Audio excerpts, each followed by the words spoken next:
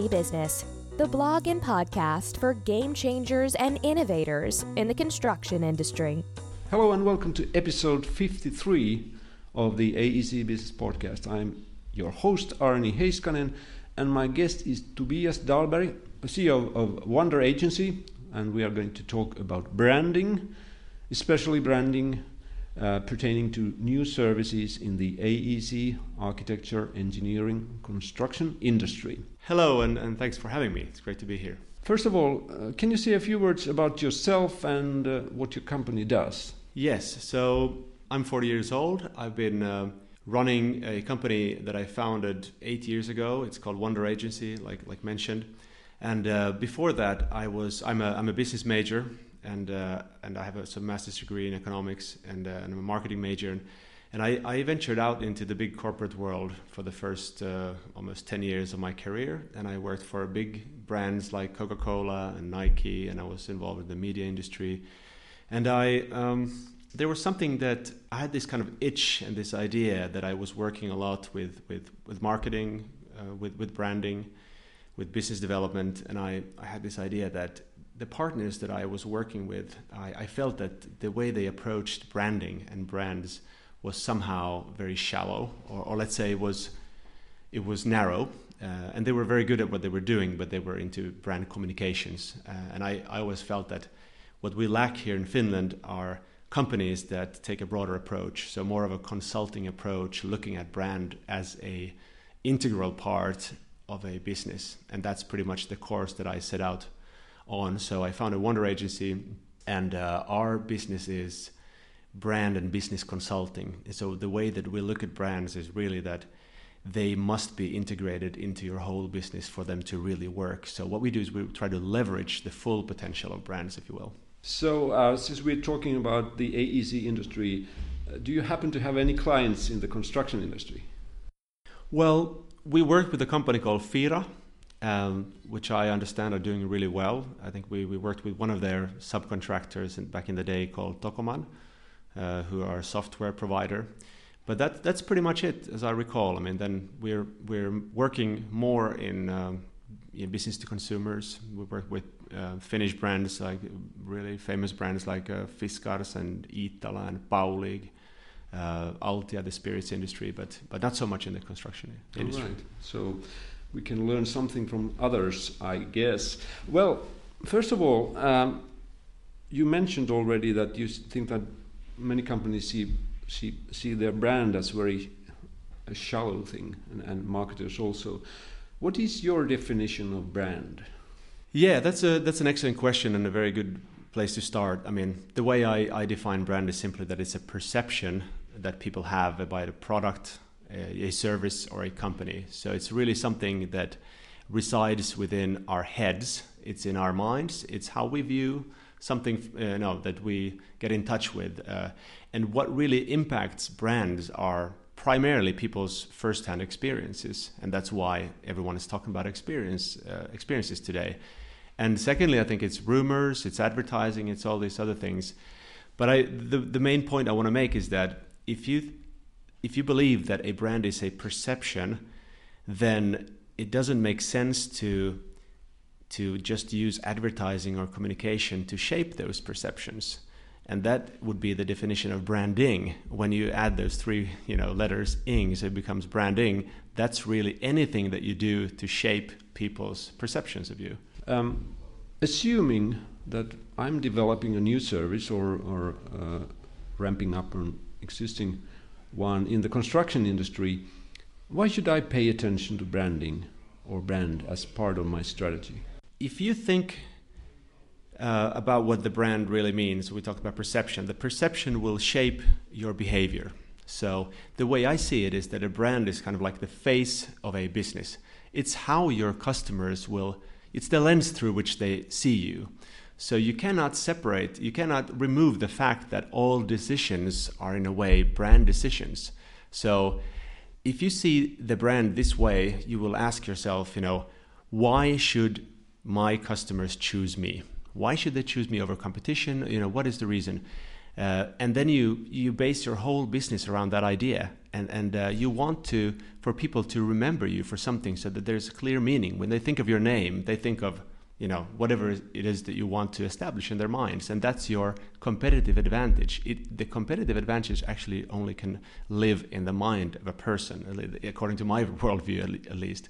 We used to be able to create barriers to competition, and we used to be able to do a lot of things to stop other companies from entering a business or an industry, but that doesn't work so well anymore. So I would say competitive advantage really lies in people's minds as perceptions, as brands.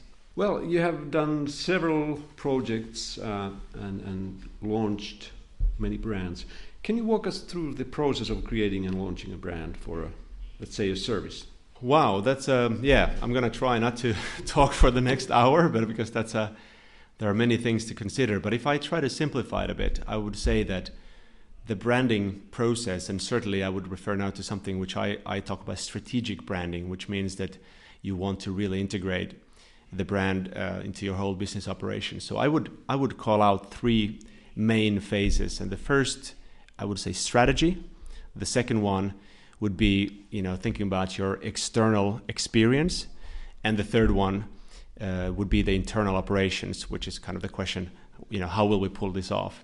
So if we go back to the first one, the strategy. So I like to think of it as there are three different areas that you need to take a look at. It's yourself, and you certainly want to build a brand strategy that is built on your authentic self, something that you're really good at, something that really is true to you, it's true to your culture, to your heritage. So you want to sort of dig in that area. And then the second area I want to dig in is the customer. And you could call it consumer, customer, user, whatever you want, but whoever's going to buy your product or service. So you want to understand, first of all, who are they? Who's your ideal customer segment?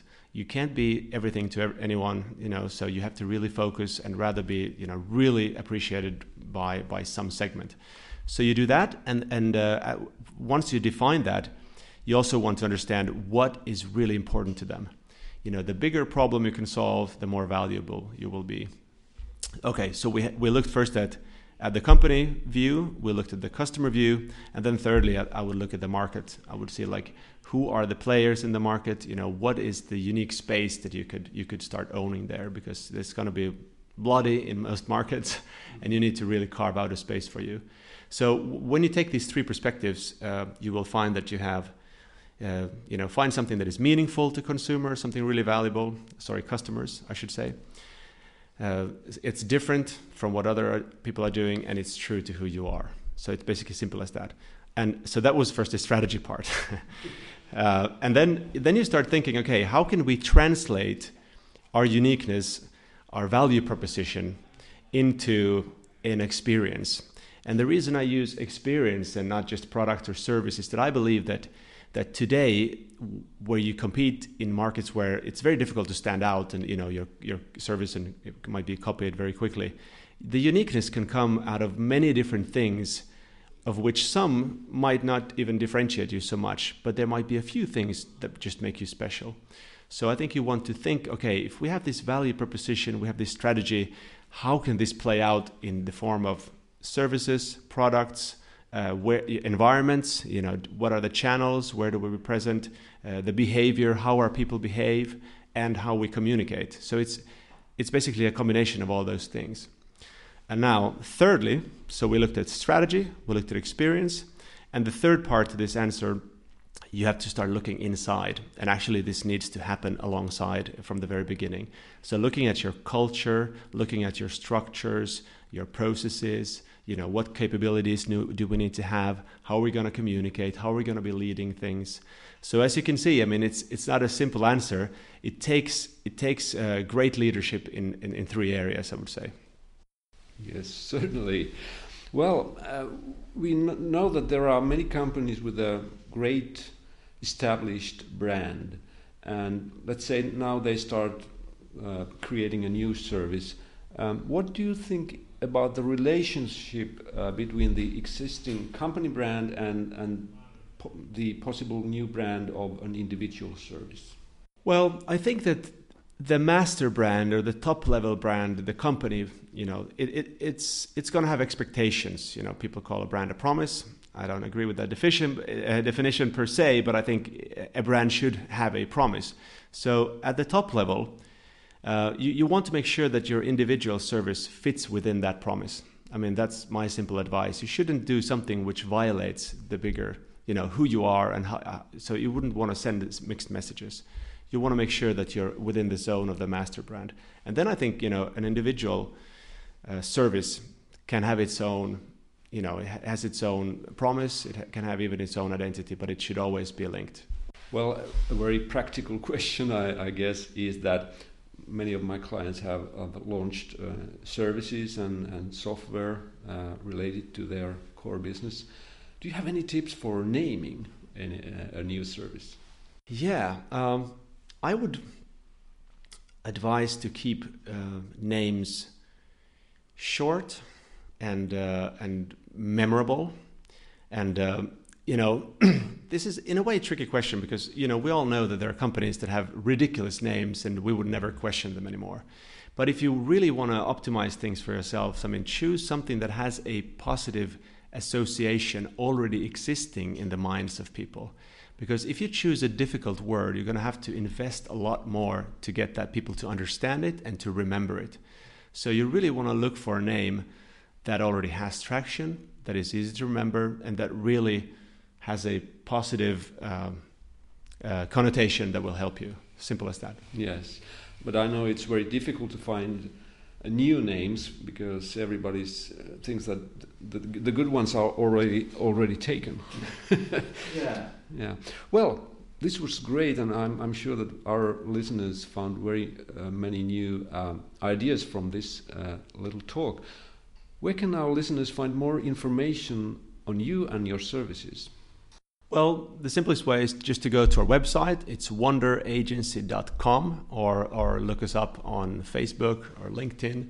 And or send me an email, tobias.dahlberg, that's DAHLBERG, @wonderagency.com. So if you have any questions, if there's anything I can help you, I'm happy to answer emails or calls or anything you like. Yes, I'll include the link in the show notes, naturally. One thing that comes to mind, do you have any, what are your plans for the future? There's so many. Where do I start? I really feel that I'm on a mission, as kind of corny as it may sound. I see so much potential in companies in the region here in the Nordics that I'm working with. And I hate to see them not, using the full potential of their brand to leverage what it really could mean. I've developed this sort of framework where I think of 3 levels of branding. I think there's, depending on how you view branding inside the company, and the sort of lowest level is brand as communications, and I think that's where companies see branding merely as a logo or a symbol or a slogan, or it's very much outside and disconnected to your whole business. And then in some cases, I would call it brand as marketing. Like the marketing department completely owns the brand, and they're actually doing good things. It's not just sending out messages, but they're doing a bit more than that. But still, that fails to deliver on the business strategy. And what I would call brand as strategy is really where you put that at the heart of your business strategy and run your whole business through that. That's my mission. That gets me up in the morning. I think it's hugely exciting when you see leading companies in the world doing that, and my disappointment is that top management still haven't adopted that view, and that they really don't see that all purchase decisions are brand decisions. Yes, so there's a lot of work to be done in that area. Tobias, thank you very much for this very interesting interview, and all the best to your work. Thank you very much. Thanks for having me.